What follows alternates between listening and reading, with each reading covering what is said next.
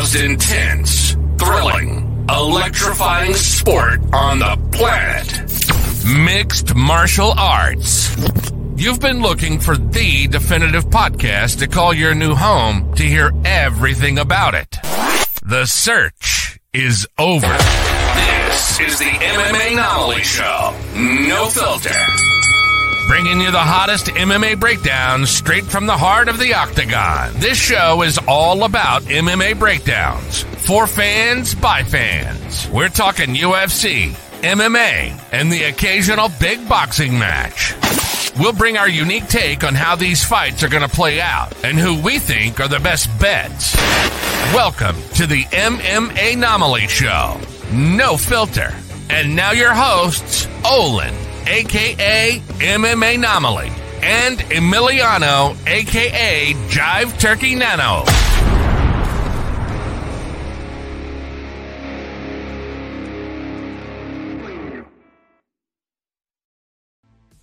What is up, folks? How are we doing? Another beautiful day in paradise here. You heard the man. I'm your host, Olin, a.k.a. MMAnomaly. With me, as always, is the co-host with the most, Jive Turkey Nano. How we doing, brother?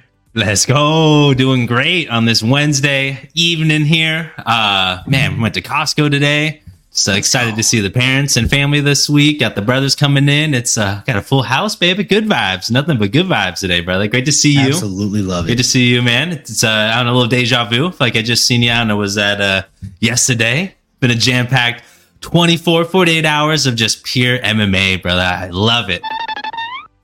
Like Joe Rogan said, I love it. I love it. I love it. Yes, sir. Yeah, man, I love it as well. I'm so stoked to be doing this episode. It's the first fight card of the year, folks. So I'm excited about it. It's Ankalaev versus Walker 2. Again, it's a fairly stacked card in my opinion. I mean, is it pay-per-view worthy? Not necessarily, but we've got Jim Miller on the card. We got Manel Kopp versus Mateos Nicolau on the card. Again, we're going to go through a lot of these fights. Nano, on the prelims, what's the first fight you want to go ahead and start off with here? I'll let you take the lead here today. My brother. Great to see you, man. It's like you said, it's a great week, man. I'm excited to jump back into things here. I feel like we don't have any more cannons to pop off. We did all that last week for the award show. Go check it out if you haven't yet. If you're here for the first time, thanks for stopping by. Like you mentioned, brother, we're here to break down some fights, man. It's an awesome card. And you know, my feeling here is it's the showcasing of some young bucks. You know, it's the first of the new year. You got to show the new cars, right? Get the new model, the new make out there, get them on the front of the lot. So you start yourselves there.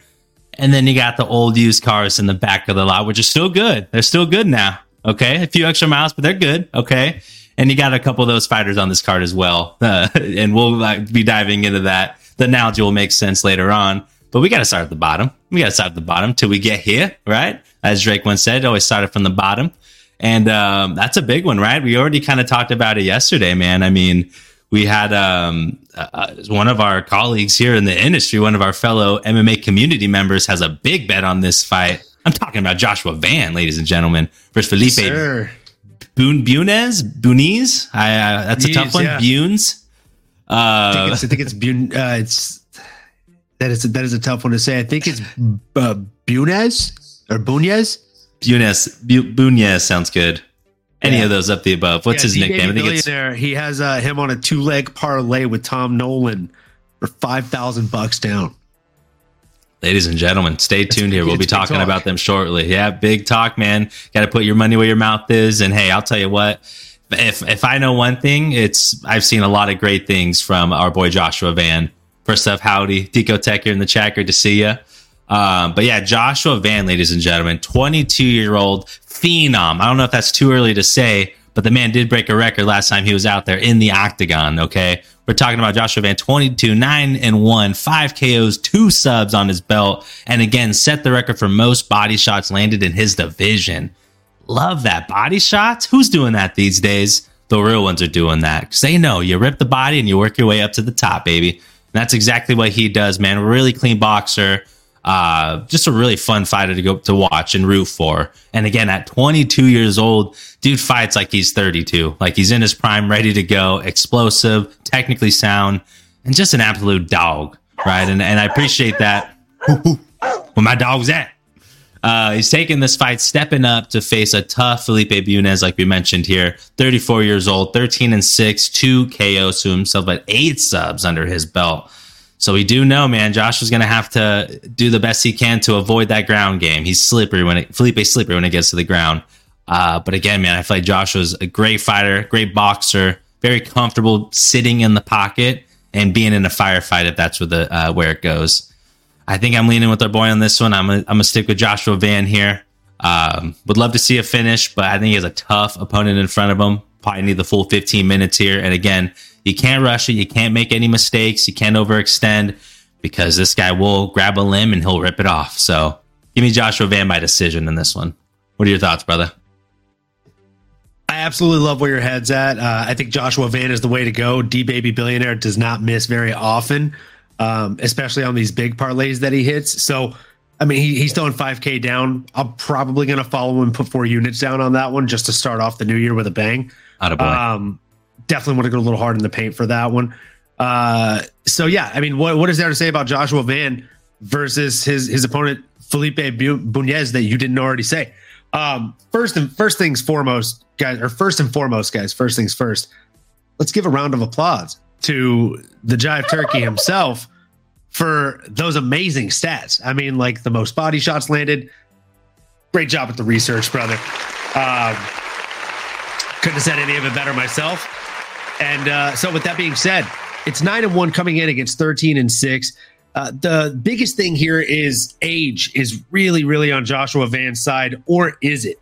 I'll be a firm believer or a firm person in telling you that age 30 to 34 is typically fight prime, at least in my experience, from what I've been able to see and witness in my time watching the sport.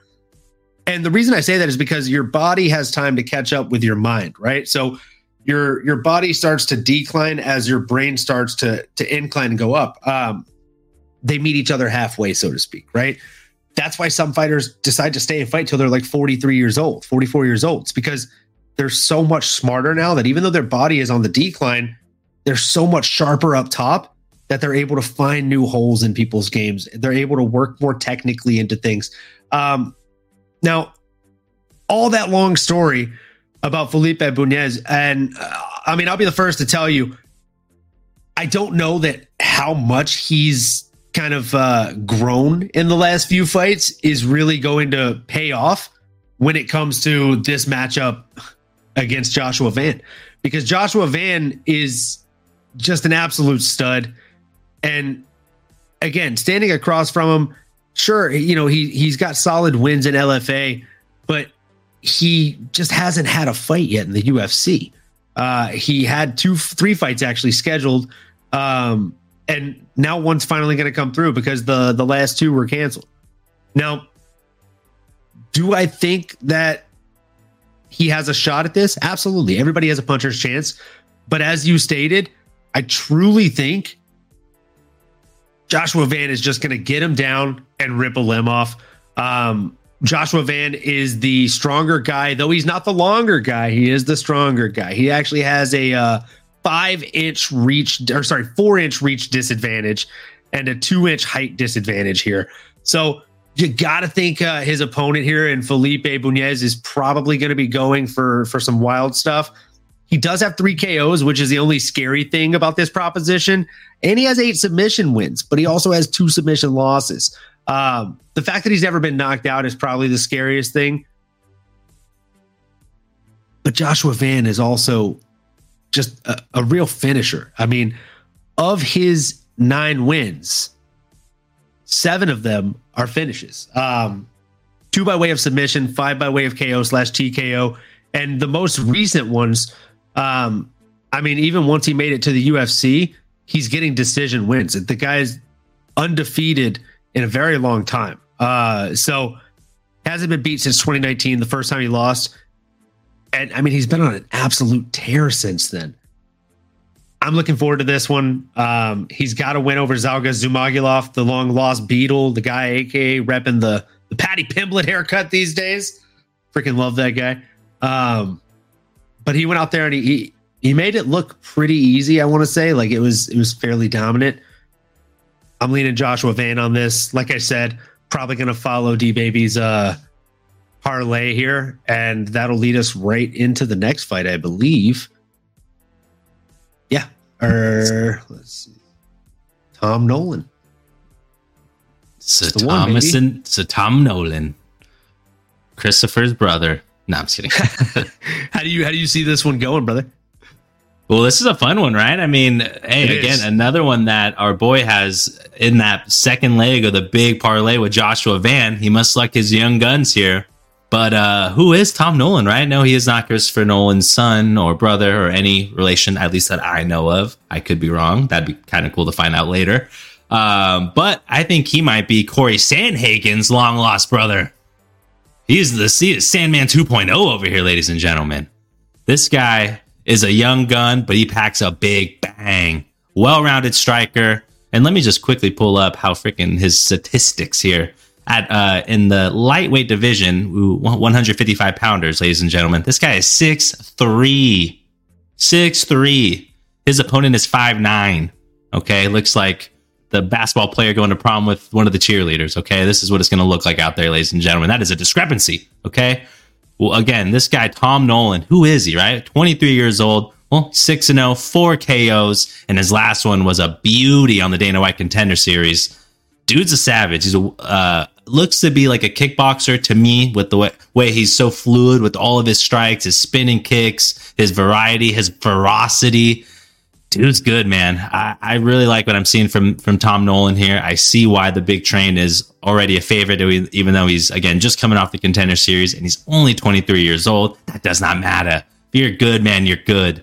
And I think that's what we're going to see here. I think we're going to see a good fighter display his skills against another tough fighter in Nicolas Mota, which that in Spanish means the green ganja. So it's kind of cool there. But again, Mota, 30 years old, 13-5, 9 KOs. And unfortunately, he's really had some bad luck with some of his most recent bouts being canceled during COVID and over the last few years. So he just really has not been as active as you'd like to see as you get to that age. No one wants to spend your 20s, canceled bouts, COVID, obviously, like I mentioned. But within the last 3-4 years, he's only managed to get one win under his belt. He has a loss to a tough Jim Miller, who is fine on this card. Not to knock Jim in any way here, but if a Jim Miller who's far sunsetting in his career can find a win against you, I'm confident this young, up-and-coming star in Tom Nolan will be able to find a win as well. Oh, sorry, sneeze attack. So I'm going with Tom Nolan here. Thank you, brother. Try to get that off the mic, but I'm going to go with Tom Nolan here. I think he's going to find a way to win. To keep the KO streak, I mean, his last 4 fights are KO victories. So, boy, oh boy, I mean, is he going to keep the streak going? I'd like to see it. I don't know if maybe I'll put a uni where my money is, where my mouth is, but give me Tom Nolan. What are your thoughts, brother? Yeah, man, I like where your head's at on that one, and I'll completely ride your coattails. I think Tom Nolan gets it done, and you proposed the question right at the end of your spiel there, which, again, great job. Tip of the hat to you. You said, do we think he'll continue the knockout streak? I think he absolutely will, and the reason why is, as you said, Nicolas Mota has had some of the worst luck that someone can have in the division. I mean, Jim Miller, sheesh. Like that's the guy you get paired against after the Contender Series. That just seems really tough. That's a pretty damn tough draw of the hat, I gotta say. So yeah, I think I got to go with the big train here for multiple reasons. He's a knockout artist, right? Of his 6 wins, yeah, that's right. The kid only has 6 wins, but he's got 0 losses. He's undefeated. The big train does exactly what big trains do. They run you the fuck over if you stand on the tracks, folks. And he's just an absolute beast, man. He'll maul you. He'll make you stall. So he'll maul you, he'll stall you, and then he'll creepy crawl you and beat you on the top. I think he does just that. Nicholas Mota has had, again, bad luck. He has 5 losses in his professional career. By the way, 4 of those by way of knockout or TKO. So the math, if the maths, you guys, I feel like we're looking at a Tom Nolan knockout, likely going to happen early here. Do I want to go for the under 1.5 at minus 298 when I can just take Tom Nolan money line at minus 345? Not a chance. I'm just going to do that. 2-pick parlay. We're sitting at minus 128. I'm going to drop 4 units on that one. I feel like that's probably easy money here. Yeah, I feel like that's probably pretty damn easy money. I like your odds. I like what you're saying, brother. I'm going to agree with that 100%, y'all. Chase that. Start the year off hot, y'all. Let's get in the positive. Let's start green. Let's stay green. And let's keep it going, baby. Rinse and repeat. Rinse and repeat. Baby. Again, thanks, D Baby Billionaire, for giving us the line on that one. That was definitely a smart one. So moving down the line here, again, this is a pretty damn solid card, folks, and it's a free one. It is free 99 on ESPN. So I guess with the cost of admission for ESPN Plus, or as Khabib says, we have Russian link. So send link. Maybe you have a Russian send link. location and send link as well. Send link, Russian link. Do you want to talk about these next 2 fights, or do you want to skip to the Marcus McGee fight? I know you're high as hell on that one. Ooh, I mean, honestly, yeah. Well, what's crazy with this next one, Gene Silver is a minus 1100 favorite. I mean, yeah, maybe we don't need to spend much time on this other than he's probably going to find a way to win with those kind of odds. That's craziness. That's pretty damn wild odds. I was looking at that too, and that's. I don't know if maybe they know something we don't know. I don't know if they know something that we don't know that they know. Or if it's a trap or what, if they're trying to get guys like us, it's like, that's a little too fishy. It kind of feels like a trap. Like this Weston Wilson guy, like I get it. He's a 500 fighter. He's 16-8, but he's not a scrub, right? Like, well, the thing is, he's 16 up and 16 down, brother. 5 KOs, 11 subs. That is a 100% finish ratio, my guy. He never needed the judges at all in his fights. So, what are they seeing? I mean, what's interesting to me, I mean, he is looking to bounce back after his last loss in his UFC debut. But I guess maybe he's not getting a lot of credibility because a lot of those wins and those finishes came in the tough enough organization, fighting organization. Tough enough. I had to give it the emphasis so y'all know it's tough. TUFF and the letter UFF. Tough enough. It's pretty clever actually, but so a lot of those wins are from tough enough. Maybe the judges, or maybe Vegas doesn't think he's tough enough to beat this guy John Silva, because that's crazy odds. Not much else to say about that one though. I mean, honestly, call me a bit crazy here. I think I might do a little side parlay, 1 unit, and just throw Weston Wilson on there, because like that takes me from minus 100 and change to plus 1,331. Sheesh. And then you're gonna parlay that in there, or that's just a solo? Yeah, or that's solo? That in there, yeah. Weston Wilson, Tom Nolan, Joshua Van. I mean, yeah, I'm gonna hit that parlay for sure. Hey man, because like I'm hitting both of those parlays, so I'm gonna say best case scenario, they both hit, and then I'm up. Let's see here. I mean, if you just take double W's here by himself, I mean, you probably get some good odds. I mean, that's, absolutely. But I think these other 2 are guaranteed snaps. So that's true. Oh, I see what you're you're saying. I'm hitting the Hail Mary. It's going to hit, like, at least like the first 2 is going to hit. But if Weston hits, he turns 1 unit into 14. Yeah, that's nutty. You know what I'm saying? So like, I'm gonna do that. I'm gonna sprinkle that in. For sure, that's happening. All right, that's it, guys. Yeah, and then let me tell you why I can't just blindly place this bet. I'm going to tell you why, folks. Do preface it. Yes, Jean Silva is 27 years old. Weston Wilson is 34 years old. I know what you're thinking. Why are you betting on the old guy? I am an old guy. I like the old guys, but there's also reasoning behind it. Weston Wilson stands at 6'1" tall, while his opponent stands at 5'6", and also his opponent carries a 69-inch reach. 69. And Weston Wilson has a 73-inch reach, folks. So, I mean, I don't know if you want to do the math. I can do it for you real quick. That's a 4-inch reach deficit. And for Jean Silva, who has lost fights, he has never been knocked out. He has never been submitted. That's fine. His opponent has 5 KO wins and 11 submission wins. And I mean, he's a tough guy to put away. Like, the last guy that actually beat him was fucking Joe Anderson Brito. That guy's a freaking beast. Guys. He is a monster on a fight winning streak right now. Dude's a stud.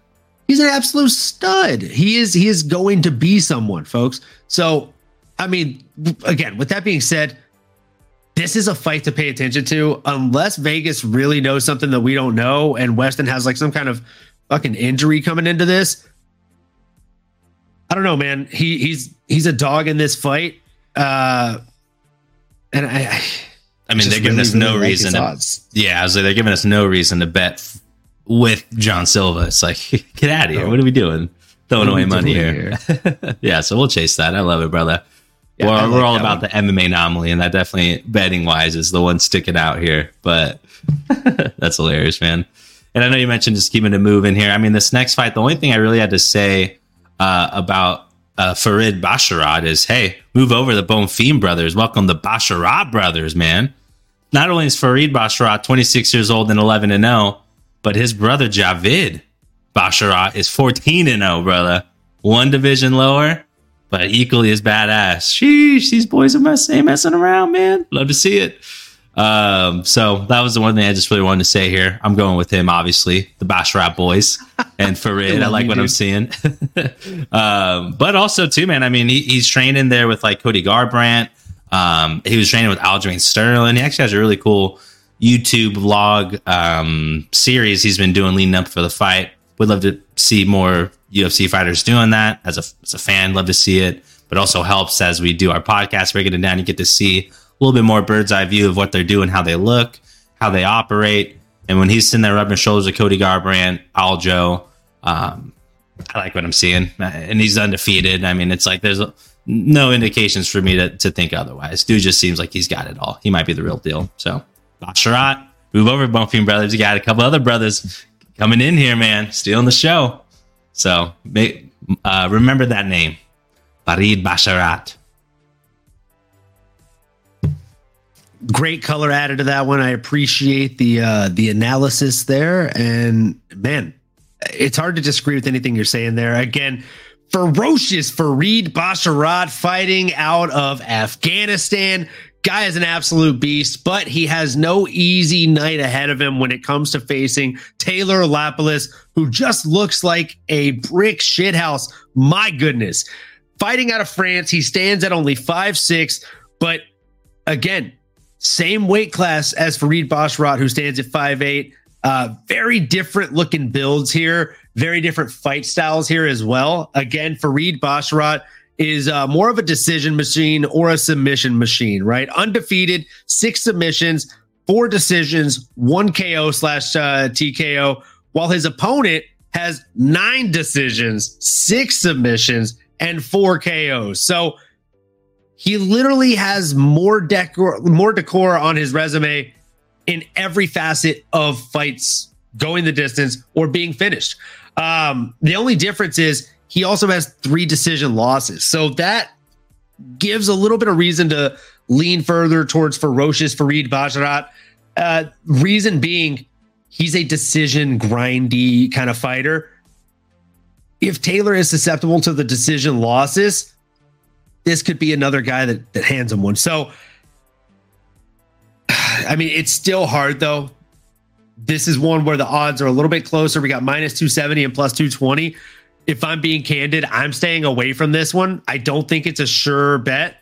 I think that Taylor Lapilus is a dog in this fight and has a lot of different ways he can win this fight.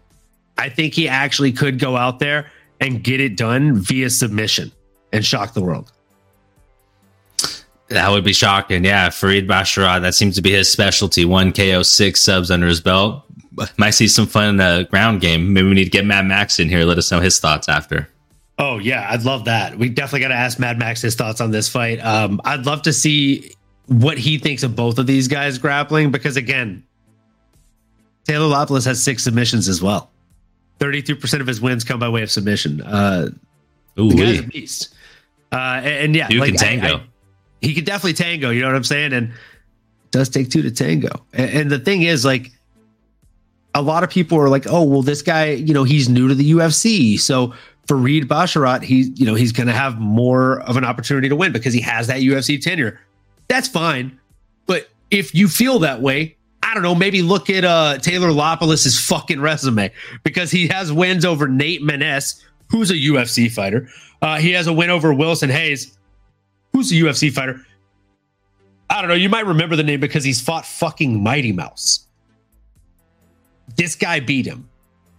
Yeah, Mighty Mouse beat him too. But I'm telling you, he fought Mighty Mouse because that implies and lets you know he fought his way to a title shot in the UFC flyweight division. And Taylor Lopoulos has a win over him, a unanimous decision win. He grinded him out and made it look pretty fucking easy.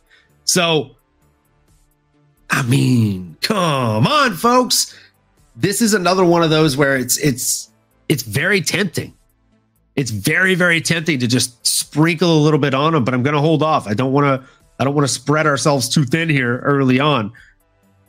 But again, he's a live dog in this fight, is Taylor Lopoulos. I don't think this is as one-sided as people think it is. And I think that this is going to be a really, really fun fight with a lot of really exciting scrambles on the mat. I agree, brother. Can't wait to watch it. It's going to be a fun one, man. Well, with that being said, we are going to jump right into Marcus McGee coming in against Gaston Balanos. This is a really, really fun one. I know you're really high on Marcus McGee, and damn it, so am I. I think he has a lot of steam behind him, and honestly, a lot of talent behind him. I'm just going to say my 2 cents and then let you jump in here. But I'll say this. I think Marcus McGee is somebody who, I mean, he's a dog. Let's just call it as it is, right? He's 33 years of age, doesn't have a ton of pro fights considering he's already 33 years of age, sitting at 8-1, 9 pro fights. Very exciting fighter, folks. He either wins or loses excitingly. He has 1 submission loss. That's his only loss. 1 submission win. Oh, but by the way, his other 7 wins, they're all fucking knockouts. So definitely a fun fighter to watch. Definitely one that I think Dana White has to be excited about. Oh, and guys, this fight against Gaston Balanos was already scheduled to happen last year. So I think it was in July. Yeah, July 12th. And it just didn't come to fruition. So sometimes it happens. Actually, no, August 12th. Sorry about that. Sometimes it happens. Didn't come to fruition. But that's okay. We're getting it finally. And I think it's going to be a really, really fun fight. Now, jumping into Gaston Balanos, the dream killer. This guy gets it done a lot too. I was going crazy about Marcus McGee having 7 knockout wins. This guy's got 6 of those. He also has 2 submission losses and 1 decision loss and a decision win as well. Now, when it comes to his fight tenure, he spent most of his career in Bellator, which we know that can have some somewhat poor matchmaking. You know, his opponents that he fought are, 4-1, 3-1, 2-1, 1-1, 1-0. So again, kind of inconsistent matchmaking there. Once he skipped over into the UFC, though, still getting it done. Got the decision win, grinded it out over Aaron Phillips. It was a unanimous decision, too. None of that split shit. And I didn't think it was a robbery either. So able to get it done over other grindy opponents. His opponent in Aaron Phillips was 6-3. So again, kind of a 500 fighter is he. Marcus McGee, though. I think Marcus McGee might be able to come out here and just notch it in, get it done. I think this is going to be a really, really fun fight. Marcus McGee has to keep his hands up, has to be wary that Gaston, the dream killer Bananos, does have knockout power as well. I think this is going to be one of those where we don't see a ton of shots for takedowns, but we are going to see a ton of shots to the head. These guys are both going to come out there to take each other's face off, and I'm going to be here for it. You know, we both love a little bit of skilled violence, and I think that's exactly what this fight entails. What are your thoughts, Nano? Sheesh. Couldn't agree more, brother. Great breakdown, great lead in. And you're absolutely right, man. This one, I think, might steal the show, ladies and gentlemen. I know it's a prelim fight. I know it's the first fight of the year. And I know these aren't necessarily household names, but ladies and gents, have no fear. The Maniac and the Dream Killer, great names. They're going to go in here, and like you said, man, are going to go and leave it all out there. I mean, majority of the time when they're both on the winning side, they're knocking out their opponent. I mean, that's, good meets good. Someone's going to go down here, like Rock'em Sock'em Robots, like Kenny Foran likes to, I might have coined there in his... It's Rock'em Sock'em Robots out there. Rock'em Sock'em Robots. But yeah, ladies and gents, try to tune into this one. This is really going to be a lot of violence, like you mentioned, and high-level fighting at its best. I do feel like Gaston Bolaños does do a good job of mixing things up, really technically sound. However, the Maniac is equally as technically sound, but he's got that little extra junkyard dog in him. He's special, man. And I think, like you mentioned, being 33 years old, not necessarily having a lot of fights under his belt. He did just start his pro career over the last 3 years, bouncing around different organizations. Now been in the UFC for his last 2 fights, submission and a knockout to go there, 2 finishes. Dana White loves that. Fighting here in Arizona. So, he's got a good crew around him. He's trained with Sugar Sean O'Malley, who happens to be the champ. I don't know if you heard of him.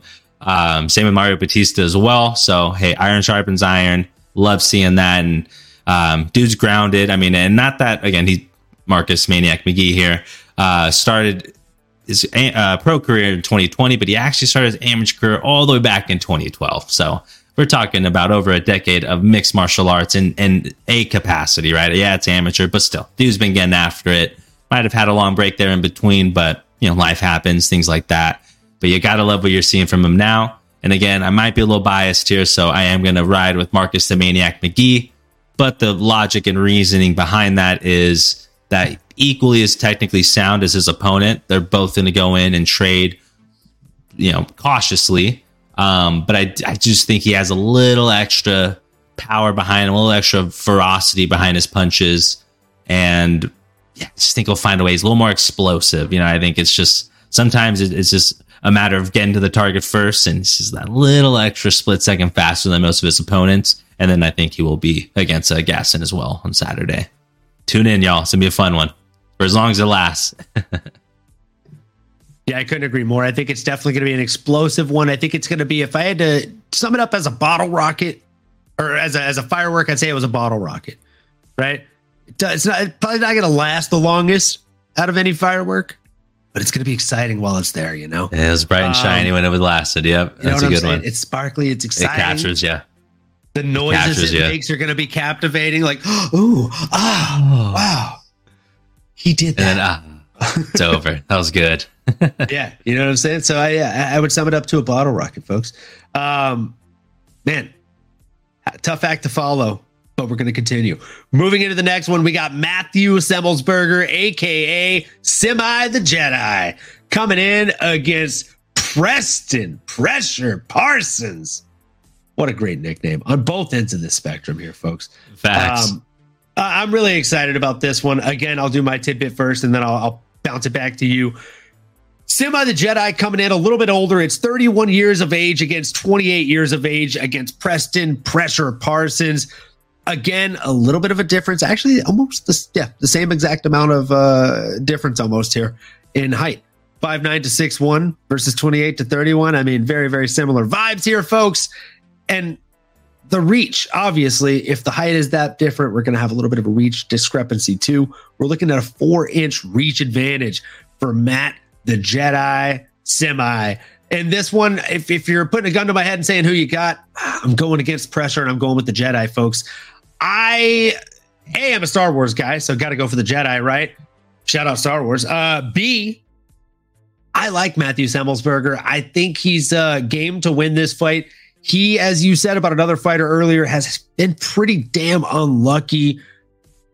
I mean, has wins over AJ Fletcher, Martin Sano, Jason Witt, Carlton Minus, but he's also been put against Alex Morono and Jeremiah Wells and Euros the Doctor Medic. So he lost those. But again, he also has a win over fucking Jake Matthews. The guy's a beast, guys. If he can get it done over Jake Matthews, I have almost no doubt in my mind that he's going to be able to get it done over Preston Pressure Parsons, who, again, is a beast. He's got that dog in him, has wins over Evan Elder in the UFC, and that's pretty much it. Lost to D-Rod, Daniel Rodriguez, and lost to Trevin 5-Star Giles. I mean, those aren't scrubs, right? Those aren't terrible names to lose to, but you know, you've only had one win in the UFC. They're putting you up against the fucking Jedi. I got to lean towards the Jedi on this one. I don't know if he's going to get it done via finish. He's not really the greatest finisher. 6 wins by KO/TKO, 1 win by submission, 4 wins by decision, and more as of recent. He is kind of a grindy decision guy, other than that win over Martin Sano, which was a really nice right cross down the center pipe, 15 fucking seconds in. Just so flush, dude. So nice. Absolutely beautiful, dude. Oh. Yeah, I'm going Matthew Semmelsberger in this one. I've got him on my final parlay as well. We'll go over that at the end of the show. Nice. Attaboy. I love that, brother. I love when we're simpatico like this. We're on the same page. We're clicking on all cylinders.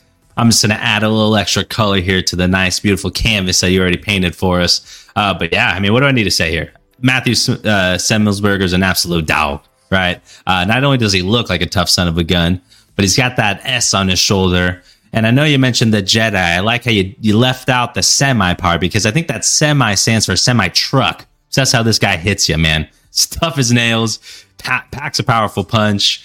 And it's going in to find a way to get you out of there. And I think that's what he's going to do. He's going to apply the pressure against his opponent, Pressure Parsons, because he knows that, you know, he's the older fighter. He knows he's going against the younger guy that is a bit more one-dimensional. And what I mean by that is, out of Preston's 10 wins, 9 of them are submissions. He's got a clear path to victory. I don't want to say it's his only path. Anything can happen, but he's got a real clear path, right? There's a nice, smooth, newly paved road right in front of him that he's always going to want to take.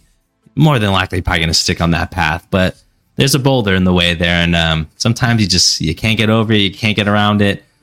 He's got to admit defeat, and I think that's what's going to happen here. Matthew Semmelsberger will find a way, and not only because I think he's just a well-rounded fighter, although DraftKings does have this as just as close as a pick 'em as you can. It's minus 130 in favor of Matthew Semmelsberger, but man, coming off of 2 losses, like you said, a little bit of bad luck there, but you want to talk about a hungry junkyard dog that's fighting with his back against the wall? That's a guy I'm a bet for and root for here this Saturday.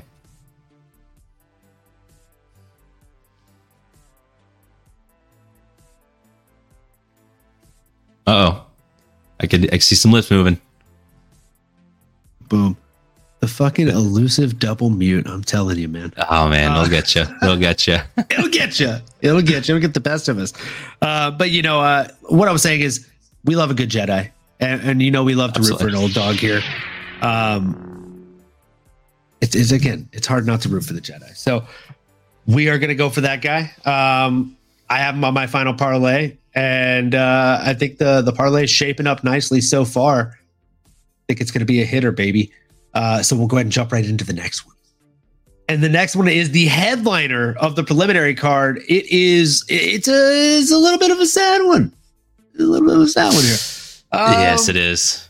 I don't know if we need to cue up the music because it might. Let's put out a shot. And let me go ahead and switch the music here. Yeah, let me go ahead and switch the music here.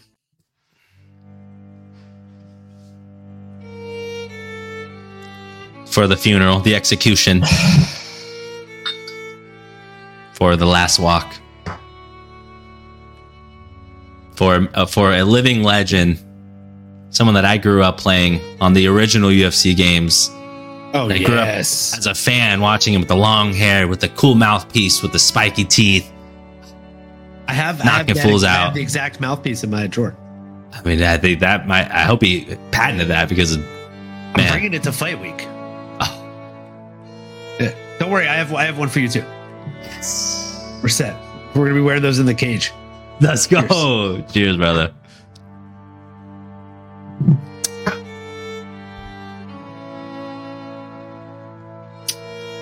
Oh man. Yeah, it's not looking good. And Vegas IBC agrees root with us beer, here. IBC cream soda. Ooh, This is the soda your grandpa has. IBC. I don't know. My Something grandpa good. drinks the other kind of beer sodas minus the soda. Yes, yes. I love it. I love It's this. fantastic. So, jumping back to the UFC talk here, guys. Andre Warlovsky here. He's an absolute stud. We got to see him. We actually got to meet him at International Fight Week. Just a tower of a human being. His nose does the bendy thing that mine does. It's very wrecked. His is way worse than mine. It looked like a prosthetic. Oh yeah. So it's gonna be a rough night at the office for Waldo Cortez Acosta. He's no easy outing. He's 10-1. He's a gigantic heavyweight. He's number 21 ranked worldwide.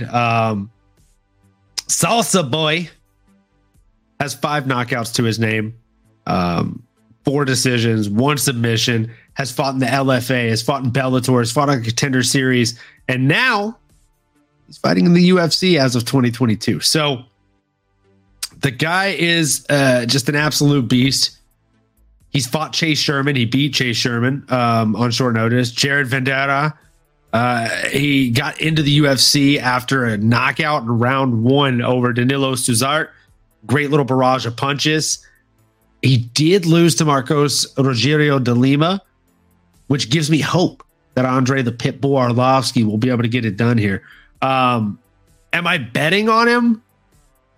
I mean, maybe a shot, but I don't know if I'm betting money. My morality, maybe, but yeah, You know it's, what I'm saying? Like, I'll be rooting for him for sure. And will I be betting against him? Not a chance, dude. Not at minus 750 on DraftKings. No shot, son. no, sir. Do I think Andre Arlovsky has no shot? No, dude. I think he definitely has a shot. He is 34-22. He has over 50 professional fights. He is the last of a dying breed of go-getters and just fucking hosses. Dude is a beast in every sense of the word. And I mean, his nickname is literally the Pitbull. So I mean, I would be remiss if I didn't hit the dog bark for him. He doesn't have that dog in him. He is a dog. Okay? He is the dog. He is the junkyard dog. And you know what happens when you leave some salsa out? The pit bull's going to eat it. Oh, I like that. That. You know what? Yeah. I think I am betting on the pit bull in this one. Going to be a little bit different. I reckon I am. I reckon I am. You feeling lucky, punk? Do you feel lucky? Do you, punk? Do you, punk?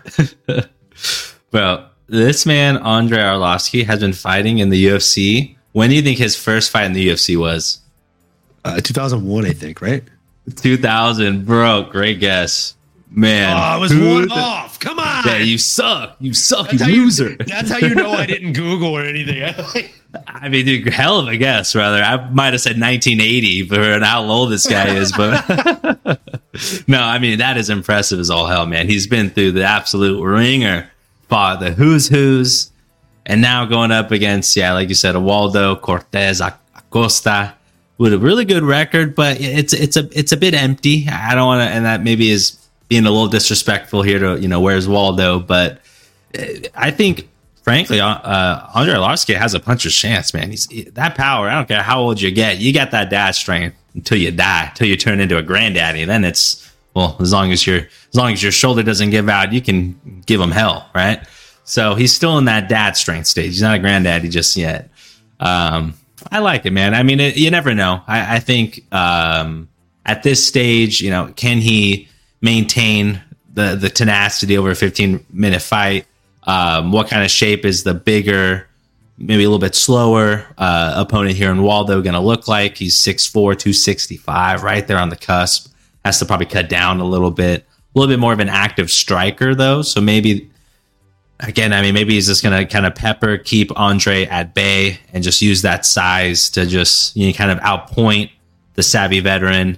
And if he's like any of us here, Waldo, that is, maybe he's looking at a veteran there, someone that you might have grew up watching a little bit or just I've seen in the UFC, and it's like, I don't want to hurt this guy too much here. I'll let him go out in the shield, give him some dignity, maybe play with his food a little bit. And then Andre's going to come out the depth and give him a little Warlowski, a little vintage, like Robbie Lawler. That's what I'm hoping for. I'd love to see it. Man. One can dream, right? One can definitely dream. I would love to see that happen. I think that would be like best case scenario. He goes out there, he turns back the clock of time or the hands of time and just makes it happen. That's definitely an exciting fight. Crazy that it's on the prelims, but I mean, I digress. Moving into the main card of the prelim, it's the main prelim fight. The main event of the prelim, if that's still a thing. Preliminary headliner. There you go. There we go. Speaking of headliners, man, this opener for the main card, Phil Hawes versus Bruno Ferreira. What a fight! Oh, I mean, boy, this is some big, strong boys going at it. That's for damn sure. Phil Hawes. Phil No Hype Hawes is definitely no scrub. Dude fights out of Kill Cliff. He's an absolute stud. He's got 8 knockout wins, 2 submission wins, and 2 decision wins. He's fought for Bellator. He's fought for the Contender Series, World Series of Fighting. That's a throwback name. And the UFC. Now, I know his record isn't the greatest thing in the world, 12-5. But let's look at who he's fought.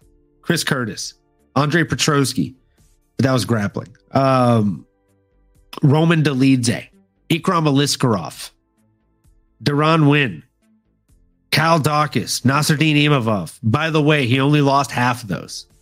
He won the other half. So the guy has fought some who's who motherfuckers. All right. He beat Nasruddin Imavov, beat Kyle Dawkins, and beat Duran Win. Ikram Aliskerov, you guys, the dude is a fucking beast. He's a freak.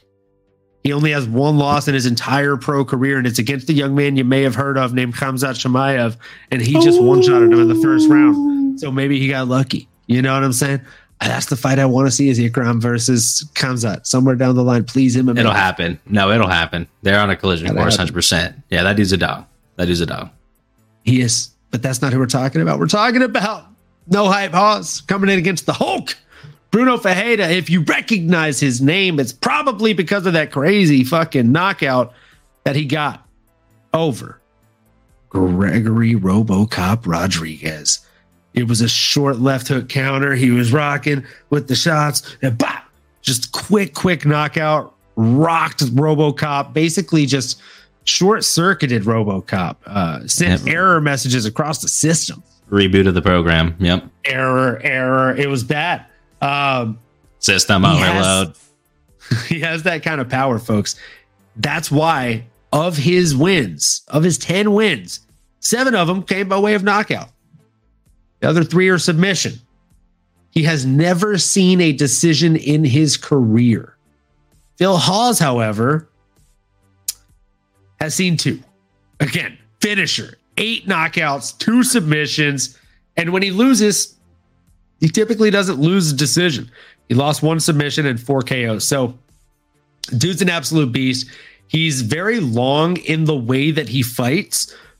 And, I mean, he's very long in this fight. He has a 5.5-inch reach advantage, which is pretty freaking huge. So, I mean, in this one, I mean, I know Bruno's a stud, and I know he's really strong. It's also really hard for me to bet against Phil Hawes in this fight, man. Phil Hawes is really, really strong, and he's just so much longer than Bruno that I'm worried he's going to overwhelm him with that 5.5-inch reach advantage and just pepper him up with the jab, keep him at distance across the fight, And then when Bruno tries to rush in haphazardly, he's going to shoot power double legs on him for days. What are your thoughts, Nano? I like that breakdown, brother. I think that's really solid. I think we're a little bit forking in the road here. That's not bad, right? There's nothing to say. I mean, this is a really close fight, ladies and gents. It's close to a pick'em here according to Vegas and DraftKings. A little bit of an old-fashioned standoff, y'all. And that's how it feels, right? I mean, both these guys are quick on the draw. They're looking to kill. And they're savvy vets. I mean, they both have some impressive wins in the octagon. But I'm just leaning the younger guy here a little bit. I know that's my nature. I know that's kind of our stick here on the show. It's trending to be, but no, man, all things considered, I mean, what Bruno did to Gregory Rodriguez, aka RoboCop, I mean, that is just embedded in my head. It's crazy. That was about a year ago. I actually remember us covering it on this show, on this pod. You can go back and check the receipts. We broke it down. We talked about it. But since then, I mean, Bruno has looked good. That only blemish on his record since was his loss to Nursultan Ruziboyev, who is coming off the Dana White Contender Series and looks like an absolute world beater. This guy is next level. I mean, I'm talking, Combs, not just because we were talking about him recently, but I'm talking a next level talent that is going to be talked about here much often in the UFC this upcoming year. So I don't knock that I don't knock that on Bruno in his record, but I do think, again, that he's going to find a way to get the victory against Phil Haas, continue to trend up, and hopefully find his way back into contention. Maybe squeaking his way into that top 15. I think he's a talented kid, man. Looks good, looks strong. I think I'm a fan of our boy Bruno here, the Hulk. Maybe it's just the nickname, but yeah, man, both these guys are going to go out swinging and banging. Wouldn't be surprised. I mean, like I said, in that last fight, my boy Bruno did get knocked out by a heavy hitter. That's exactly what Phil Halls is. So who's going to drop first, right? I guess that's really the question. That is the question. So Riley, welcome to the chat. I think this might be a new person in the chat. I appreciate it. What up, Riley? Is Shavkat overrated? I got to say not at all in my opinion. And then Riley had a follow-up question. Has he fought good people? Well, yeah. I would tell you that Stephen Thompson is probably one of the better welterweights in the last 10 years. I would also tell you that Jeff Neal, hands of steel, pretty darn solid competition on that end.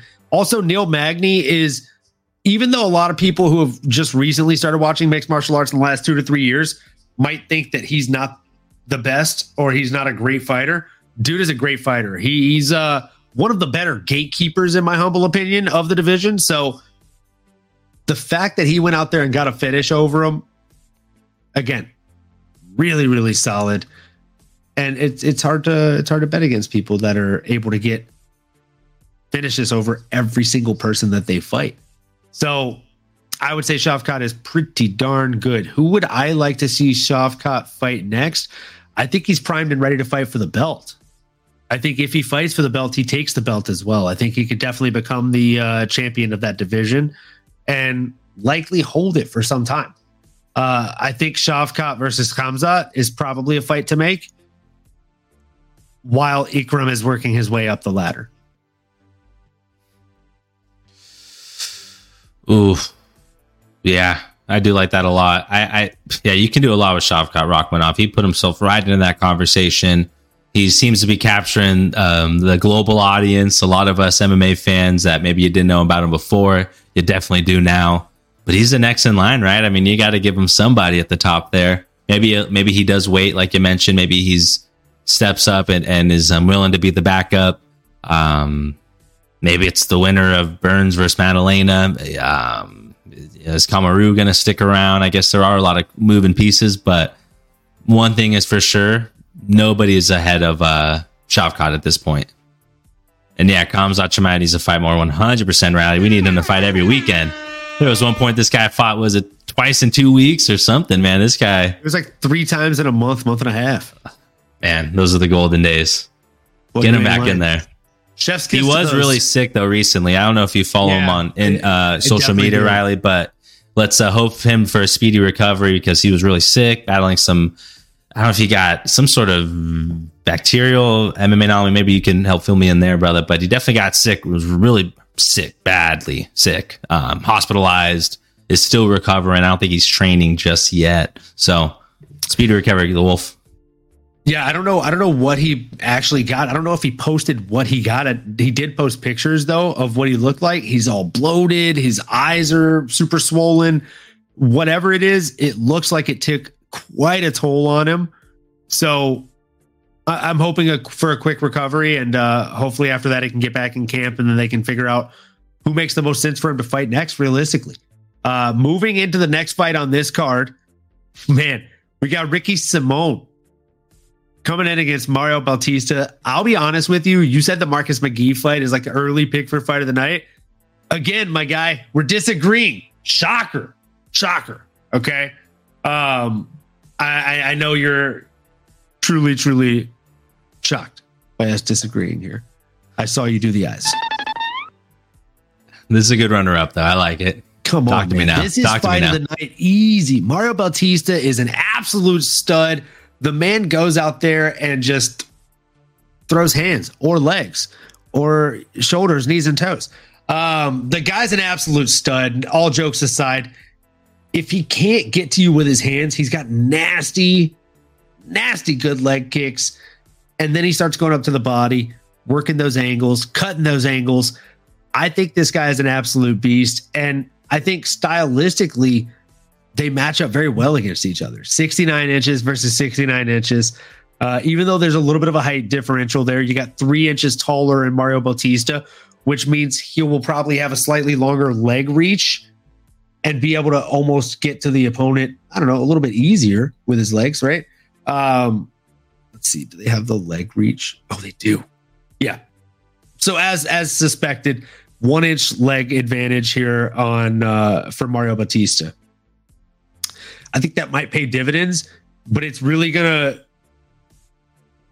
boil down to this. Will the leg kicks work first, or will the takedowns land first from Ricky Simón? So if Ricky Simón is able to go out there and just shoot blast doubles and get those takedowns in early, it's gonna be a long night for Mario Bautista. But that being said, I really like Mario Bautista in this fight, especially at plus odds. It's not very often we get Mario Bautista at plus odds. And the guy is an absolute stud. He's a fighter's fighter.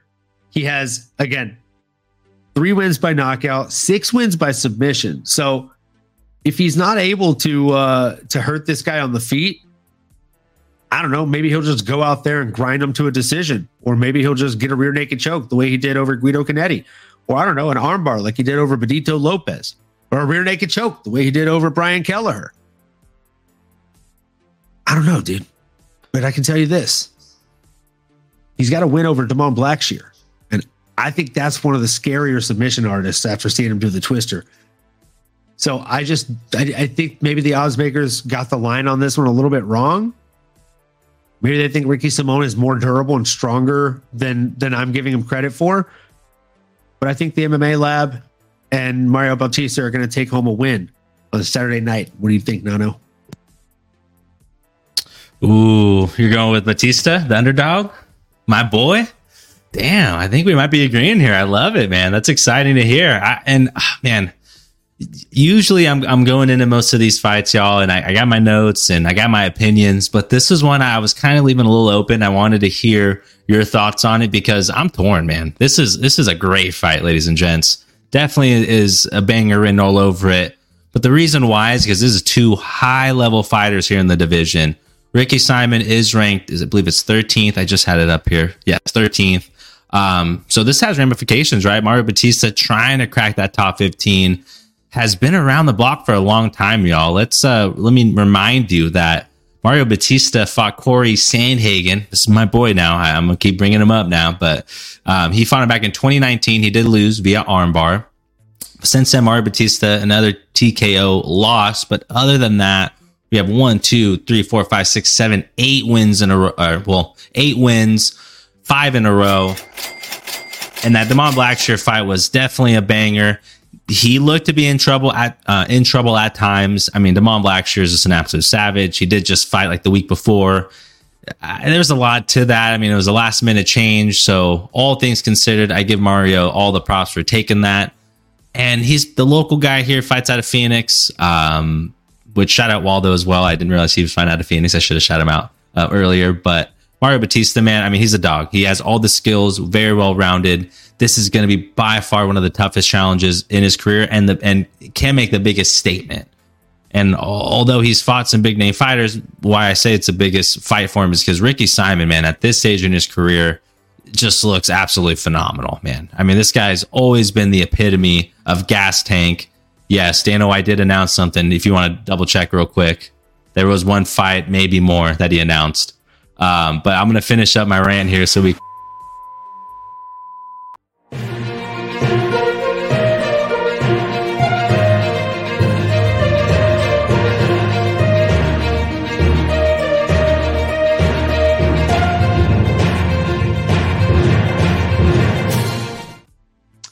Breaking news. Dana White has just recently announced during this stream that Zhang Weili will face Yan Xiaonan at UFC 300, the first ever Chinese versus Chinese title fight in UFC history. Holy guacamole, Batman. I mean, all the fucking air horns, man. I'm stoked on this fight. And honestly, unpopular opinion, I can't wait for the lines to come out so I can hammer a little bit on Yan Xiaonan. Hell yeah. Let's go. I may or may not think that Yan Xiaonan gets you doing. Oh, man. I'm going to have to break that down a little bit more. That's too late for me to say. I'm a big fan of Wei Li Zhang. She's an absolute beast. But what Yan Xiaonan did to my girl Jessica Andrade, it's hard. I got to reconsider some things. I got to look at the drawing board here. Oh, man. It's like I need to rethink my decisions in life. It's worth a thought. That's Thank exciting, you to Riley man. in the chat for queuing us in on the 300 announcement. Appreciate that. Yeah, facts, man. He's probably out and about, scavenger in the depths of YouTube's, and like, someone's got to be talking about it. Well, now we're talking about it. Much appreciated, brother. About it, folks. Great to have you around, man. Come by more often. Drop a like. Hit the subscribe. But yeah, man, great call. Let us know your thoughts on that fight. Riley, what do you think, man? Who's going to win? What are your initial thoughts on UFC 300? Certainly seems to be shaping out to be a banger of a card, y'all. And this is just another extra icing on the cake. These are some extra sprinkles here. Can't go wrong. Absolute banger. And speaking of bangers, folks, we got Jim fucking Miller fighting on this card. Sheesh. Jim Miller fighting on Saturday's card. And I mean, he's fighting against Gabriel Benitez, the guy who like blew up his leg in a fight and kept fighting. It was disgusting. Gabriel Benitez, guy who fights out of AKA. You know, I ride very, very hard for my AKA guys, but I also ride pretty fucking hard for Jim Miller, folks. I really like Jim Miller. And I mean, this is a tough one. It's a tough one to go against Jim Miller in. He's the betting favorite in Vegas for a reason here. I think I'm going to ride with my guy, Jim Miller. There are reasons for this, right? I like Jim Miller. I've watched him fight for a very long time. The guy's 36-17, which, doing some quick math, carry the one, hold the two. That means he's got a shit ton of fights, folks. Gabriel Benitez standing across from him was 23-10, though. So he's also got quite a bit of fights under his belt. But I don't know if Mowgli bit off more than he can chew in this fight against Jim Miller, because Jim Miller is an absolute finisher. I think he's, to be honest, unlike anything that Gabriel Benitez has seen. Like, to put it into perspective, Gabriel Benitez's last couple of wins are over Charlie Ontiveros and Justin James. Nothing against those guys. Last losses are against Billy Cortillo and David Onama. I love Billy Cortillo. He's fantastic. One of my favorite people that I follow on Twitter. David Onama, his stock goes up and down. What I'm saying is Benitez is finishable, and he's finishable by lesser talent than Jim A10 Miller. I think Jim Miller has too many tools and too many skills to go out there and lose this fight. He has that one wonky loss to Alexander Hernandez weird. I don't understand how Hernandez beats the people he beats. But I just don't think that he has the gas tank of the other people that have been able to grind him out to a decision. And I truly think Jim Miller's not only going to put it on him, but he's going to put it on him and get a finish. I think he'll likely end up getting a knockout finish in the very first round or a submission finish in the second round. You heard it here first, folks. Sheesh. Hey man, I mean that's not a bad bet. And you know something interesting too with Gabriel Benitez, his last 4 fights have all ended in a finish, a TKO or KO. He's been on the winning side of those half the time, so it's 2-2. That is. But if you keep that streak going, I like that. I like the sounds of it, right? I think more often than not, it's going to be a finish, and he might be on the wrong side of it here, especially if Jim Miller's in front of him. That's. I think there was a hot take I saw today that Anthony Smith thinks that Jim Miller could take Brock Lesnar in a fight. Yeah, he said 50-50. 50-50. Yeah. So you're saying there's a chance? They asked Jim Miller about that in the media day today. What did he say? Did you see it? I didn't get a chance to see that one. They were like, have you seen the Anthony Smith interview? And he's like, yeah. He's like, or the podcast where he's like saying that you have a 50-50 shot at beating Brock Lesnar. And how do you feel about that? And he's like, yeah, I've seen it. And they're like, how do you feel about that? And he's like, well, yeah, I agree. You're wrong. Not wrong. I don't see no weight class difference. I don't see any false statements there. What a stud! Yeah. How do you not want to bet? How do you bet against that? Right? I mean, I gotta go for Jim Miller. It's the boy. You gotta go for Jimmy Miller here. Jimmy, my guy. Speaking of my guy, Mateos Nicolau. He's the guy, and he's coming in here against another guy that's the guy, Manel Kape. I'll let you take the lead on this one because I'm curious to see how you think it goes. Obviously, Manel Kape is an interesting matchup for Mateos Nicolau. But again, I'll let you take the lead on it. I appreciate it, brother. No, and that's a great cue in there. He really is. He's an interesting matchup. It's an intriguing matchup. And these are two high-level fighters with a lot at stake, ladies and gents. I mean, these guys are both trying to climb the ranks, and they're really bottleneck against each other here. Who's going to be able to break through and make themselves the obvious choice to get that next title contention fight? Because there's a lot of moving pieces, right? I mean, hey, Brandon Royval just lost. Alexander Pantoja needs another dance partner at some point. We got Moreno and Emil Albazi fighting. So how do you make yourself the next obvious guy? Well, you get a good win over a tough opponent. And both of these guys going into it, it's interesting. Like when you look on paper, are like really, really similar. I mean, 31 in Matthias Nicolai, 30 for Manel Kape. Matthias 19, 4-1. Manel Kape 19-6, 5-6, 5-5, 66 entry, 68. Averages 3 strikes a match, averages 5. I mean, it's like so many similarities. Like these guys are, and both, like I said, both trying to climb to the top. So all things considered, with Matthias, I mean, 5 KOs, 5 subs. Manel Kape, 11 KOs, 5 subs. And the big thing here, you mentioned the word interesting. That's Manel Kape, man. He's just an interesting guy. He's polarizing, definitely that. If you watch all of his highlights from any organization he's ever fought with, anything he's ever done, it's to try to get under your skin, whether it's in the press conference, whether it's in the actual octagon. I mean, going nose to nose with his opponents, kissing an opponent. Yeah, I see it. You can find it on the YouTubes. But just he plays the mental warfare game, right? And maybe that's his way of channeling that extra gear, right? That instinctual, like, you know, prehistoric kind of feeling, right? The ability to go in there and be a gladiator. Maybe that's what he needs to get that edge. Either way, it's polarizing, but the dude's an interesting fighter. He's got a little bit of that look-see-do, right? Patented by the famous John Jones or a Prime Anderson Silva or a Wonder Boy Thompson, or guys that go out and throw strikes that you may have never seen before. Strikes that have one intention and they're to hurt you. But he's a fun fighter, very flashy. But I don't know, man. With Matthias Nicolai, he's been training with Cody Garbrandt. He's got a good team surrounding him. And frankly, it's just hard for me to root for Manel Kape. I know he's talented as all hell. He'll put butts in seats, maybe for the wrong reasons, but I'm not going to root for the villain here. And in terms of stylistically, I mean, Matheus Nicolau, man, I mean, he can get hurt. He's been knocked out before, but I'm going to leave that to the side, and I'm just going to assume that we're going to see the best version of him.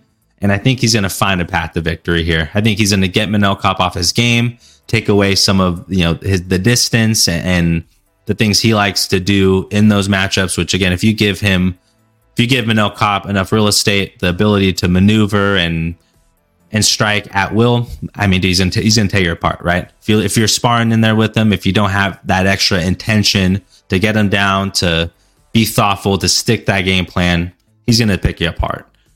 But I think Matheus can get that done. I think he has the ability to stick to a good game plan. He's well-rounded, 5 subs, 5 KOs. I think he's gonna find a way to get him out of there. Love to see him choke him out, maybe choke him unconscious just so he can and a little extra in there. That's a little too spiteful. I don't want to be that. I mean, Manel Kape's a fun fighter. I love watching him. I think I'm partially a fan. Just don't love some of the extra antics. But it's going to be a banger. It's a co-main event for a reason. The next guy is making himself potentially that number 1 contender or 2. He's right there at the top. So this is a fun one, y'all. What are your thoughts, brother? Well, I'm really, really glad you didn't go over what I had written down here. I dug a little bit deeper in the archives for this one, and I got to point out the elephant in the room here, something that maybe a lot of people haven't noticed. And that is the fact that these two folks actually already fought each other March 13th of 2021. Yeah, I know. Really did any research. Folks. And Matheus Nicolau, he edged that one out. You see, he got 76 out of 132 strikes landed. That's a 57.6% clip. Over 73 out of 165 thrown landed, which is a 44% clip from Manel Kape. Now, what really sealed the deal for me, though, was the fact that he got 2 out of 9 takedowns. He was willing to shoot almost double-digit takedowns to secure those 2. And he also threw in a submission attempt while he was on top. So I think history is probably going to repeat itself. And I don't know. Don't feel bad that you didn't go over it, because I don't think Vegas went that far back in the archives either. They got him at plus odds. That's why I added him to my big parlay, folks.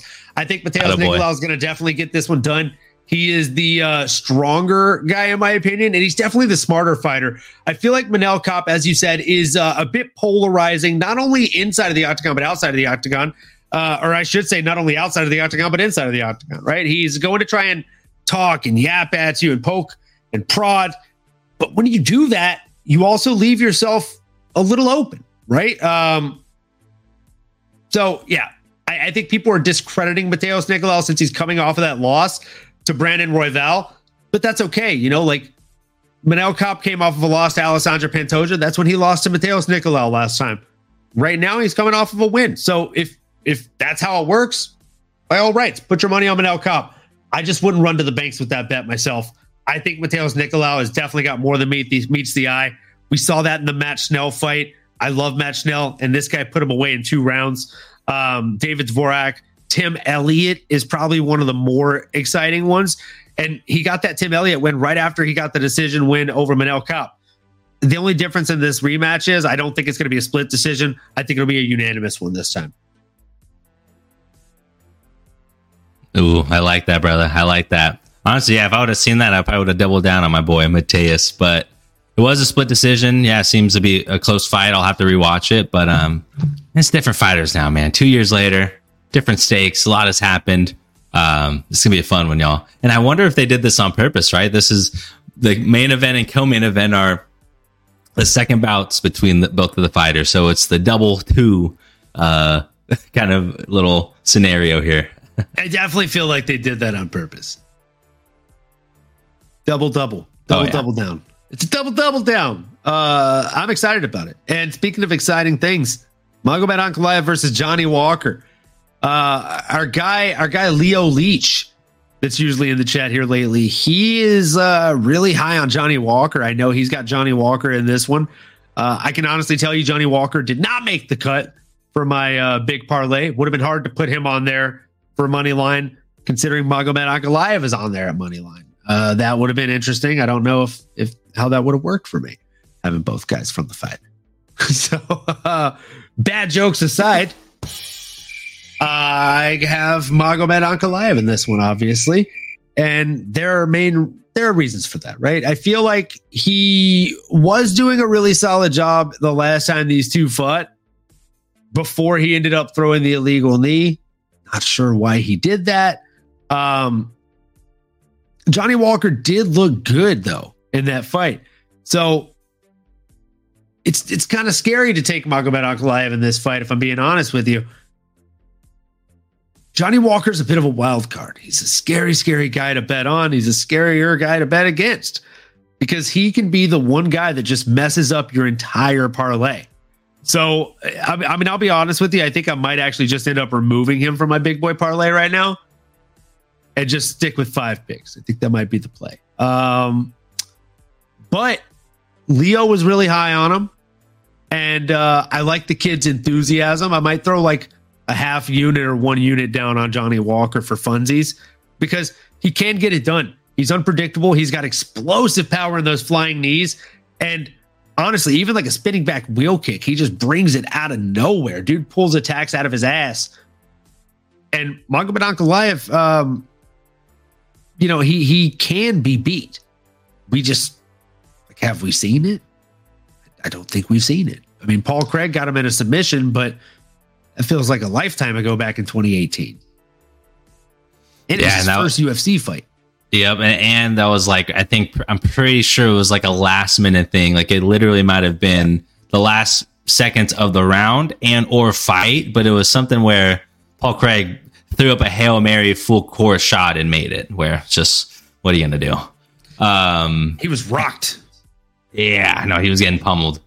And yeah, I mean, to your point, we really haven't seen Magomed lose at all, right? I mean, he's 17-1, 9 KOs under his belt, and literally that was in 2018 that Paul Craig lost. So that's how many years? I don't know, 5 years now. Well, actually, 6, depending on the timeline. We were in January of 2024, so we're talking about 6 years. The dude hasn't lost. Granted, he does have that no contest and a draw, which on paper certainly looks better than the loss. But like you mentioned, one of those no contests is against Johnny Walker, who we're running it back against. Who, I mean, in which case you can argue, I felt like he was probably winning that fight. It felt like the momentum and just the eyeball test, and like you said, outside of that one illegal strike, it felt like Magomed was going to find his way to a victory. And I think that's what's going to happen here again. I mean, stylistically, Johnny Walker is a fun fighter, someone that we've always been a fan of. We've talked about for a long time, who has all the makings and the skills to be a champion at one stage in his career. No better time than now. I mean, unfortunately, though, he's going up against a Magomed Ankalaev who's equally as talented, not as flashy, but for the better. I mean, this dude's smart. He does not make a lot of mistakes. And again, like even that no contest, like the only thing that kept him from that title was a weird fight, a weird decision, but ultimately a really tough opponent, Jan Blachowicz, who has next level power. I mean, the Polish power is no joke. He was an ex-champion. He beat Israel Adesanya. Like, this guy's no joke, right? So I think it's easy to forget or overlook like how badass of a human being Jan Blachowicz was, and he took him as far as you could. Was it, a flashy fight of the year? No, but they all can't be. And unfortunately, Dana was in his feels afterwards. It's like you run it back or crown someone. I don't know. Everything around that was weird, but it just feels like Magomed's certainly in that like short list of elite potential title holders in this division. He's a guy. He's a blue chip talent. Sky's a limit. I mean, we'll see how this year pans out. We always talk about timing. Always talk about health. But if he goes out there and he makes it a definitive win, it's hard not to put him right there in the conversation, right? I mean, we have Yuri versus Rakic at UFC 300 as well. So we'll certainly be keeping an eye there. What's the champ going to do? Is he going to fight Jamal at some point? Is he going to wait for him? Or is a Magomed in the conversation? He's going to hold all of his tape moving forward. So that's exciting. Yeah, I think Magomed will definitely hold some of that tape moving forward. And that's probably why I have him on my list of people that I think are going to end up holding the belt at the end of 2024, for the bets made yesterday. Good one. That's a good one. It's a pretty solid one, folks. It is a pretty solid one. So that's it. Those are all the fights. I obviously have Magomed Ankalaev in this one. I will sprinkle a tiny little bit on Johnny Walker just for funsies. But without further ado, my parlay, my main parlay here for the night is a 5-pick parlay. I have Jim Miller money line at -135. Joshua Van, obviously, -258. Tom Nolan, obviously, -345. I got Marcus McGee, -258 on this bad boy. And now here's where it gets a little fun and honestly a little bit sticky here. You got Mateos Nicolau at +225 to round us out. That brings the odds up to 1,305, plus 1,305. So that means 1 unit will net you 14 units. Obviously, 2 gets you 28. So what are we going to do? We're going to put 4 on it to get 56 units. Honestly, sheesh. If and when that hits, it's going to be a really solid payout. I'm excited about it. We're going to get these bets placed tonight, so that way we're good to go on these. Nano, did you have any bets or anything that you're feeling lucky on this week?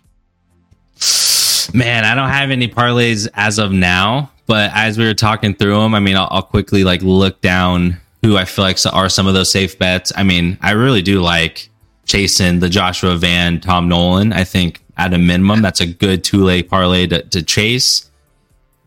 Maybe even we'll just stay there. If you're going to sprinkle any other money elsewhere, I do like Farid Basharat. I know you mentioned you might not love that one, but I do like him.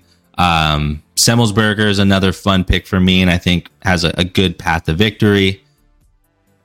Some of these other ones are close, man. I may stay away from some of them, but and Magomed as well. Maybe I'd throw in there. Maybe I'd piece together a Magomed, a Marcus McGee, just because that's my boy, and maybe a Basharat or a Semmelsberger as well. These are some of the hot takes. Maybe I'm again piecing it together here as we're talking, but those are some of the picks I think I would take straight up.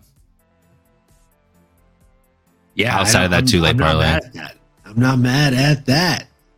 Yeah, I think the 2-leg parlay, the D Baby Billionaire one is probably the big one to chase.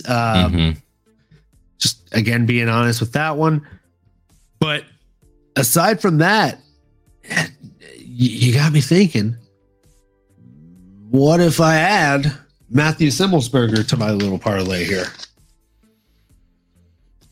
At -130, that 6-leg parlay gets me at plus 2,385 odds. So 4 units would pay out 99 units. It's not bad. It's really not bad. I think I'm going to stick with the original one, though. And then maybe just for funsies, we throw 1.5 units or something on this extra big parlay. Nice. Just for fun, guys. We're not going to do it like this every week. We're just trying to start the year off with a bang here. Again, the way these bets are shaped, a lot of them are foolproof, and realistically, as long as the 2-leg hits, it pays for the rest of them. When the second one hits, that's only a 3-legger, we're set. We're set for the rest of these, and we're already playing with less money for the rest of at least February. And that's the way the cookie crumbles, as long as you do it right, you do it smart. You rake it in. Goddamn right. Bet logically, y'all. Do your research. That's what we do here. We spend the time. We prepare. We get our notes together. We watch these fighters, and we've been doing this. I mean, not only just as fans, aside from the podcast, but since I myself have been doing the podcast, which is, we're going on 2 years straight now and some change. It's I think it's worth taking the extra time to look at these extra things. What are some trends? What fighters are doing good or bad? What are some of the likelihoods? Some of these guys that are 100% finish rates. It's you got to look at where some of these numbers are. And sometimes you want to listen to Vegas, but hey, you saw tonight. Sometimes you don't want to, right? Sometimes DraftKings, or it's even fun to play the field, right? Maybe you have that safe Joshua Van, Tom Nolan, that's in the bank. You turn one unit into two. Then you divide and conquer, right? Take a little mini unit, maybe a half a unit. You sprinkle it here. You sprinkle it on this. You get a car. You get a car. But that's the beauty and fun with it, right? You play safe, and then you spread the wealth a little bit and keep it interesting. But you do it responsibly as well. Don't forget that part. Always even if it's just for fun, right? Sometimes if you're not willing to put out the money, maybe just keep track. Maybe to yourself, do little tabs, or with your friends. I mean, one of my favorite things here as an entry level way to get familiar or to get participating is to do the DraftKings best. What is it called? The lineups on DraftKings, like a best ball almost, or a best fighter. You basically pick your top 7 or 6, I believe, from the fight card. You get a budget. All fighters are priced differently. And you can have 1, 5, 20 people, as many as you want. You could be for $1, be for $100. Again, do it responsibly. But a fun way to get you and your crew, or people in your family, or in your work group, or any group involved. So take notes, y'all. Make it happen. And then report back to us. Let us know how it goes. Absolutely. And the best thing about it is, if you make your picks and you fail, you'll probably get better next time you do it. And you'll do a little bit more research. It's like the age old saying, failing to prepare is preparing to fail.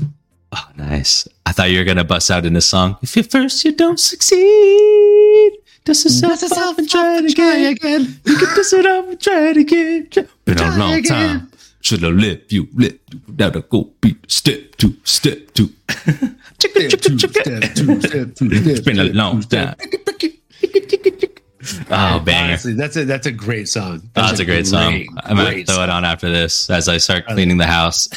You and into me. Oh, I already know, dude. I know the vibes. Is that Destiny's Child? I got the vibes. If at first you don't succeed. That was Aaliyah. Oh, Aaliyah. Oh, damn, I got the more respect. Damn. R.I.P. Try again. Aaliyah. R.I.P. Check it out, y'all. Rest in peace, Aaliyah. Dude.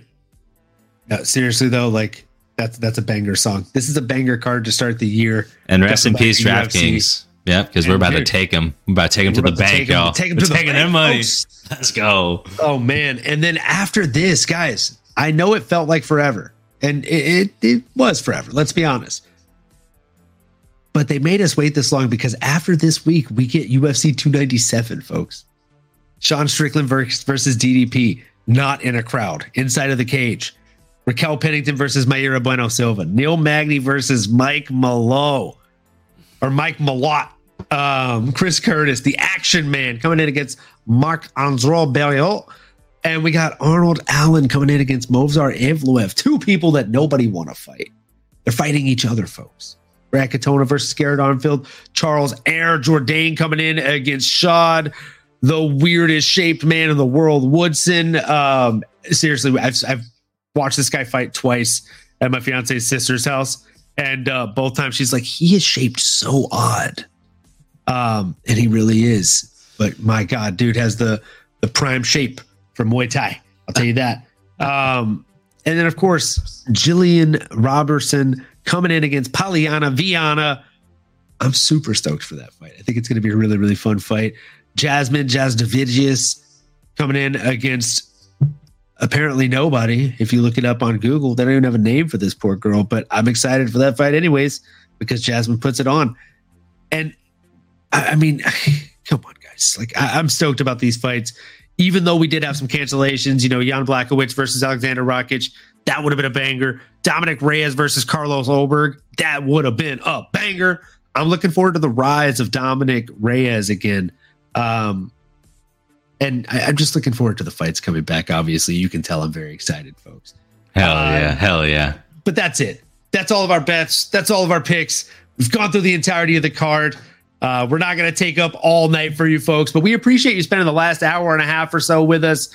And as always, if you're new here or if you're a returning fight fan of all shapes and sizes, we'd really appreciate it if you like, comment, subscribe, smash that bell for notifications. Right after the video wraps, please leave a comment on there. It really, really helps with the traction for the channel. And we're always trying to grow the channel so that way there's more of you beautiful people here listening to us, watching us, and just joining us with your thoughts, comments, concerns, and MMA takes here in the chat. So, as always, it has been a pleasure spending the evening with you all. We look forward to breaking down our reactions to these fights next week. And as we like to say here on the MMAnomaly show, no filter, keep on going, keep on growing. You've been listening to the MMAnomaly show, no filter. As you may have been able to tell, we dig the MMA, and our passion is to dive deep into the upcoming fights, give you our expert breakdowns, and help you make sense of all the chaos that is the fight game. We hope you've enjoyed the show. If you did, make sure to like, rate, and review. We'll be back soon, but in the meantime, make sure to find us on YouTube, Twitter, Instagram, and Twitch at MMAnomaly. Be cool, and we'll see you next time.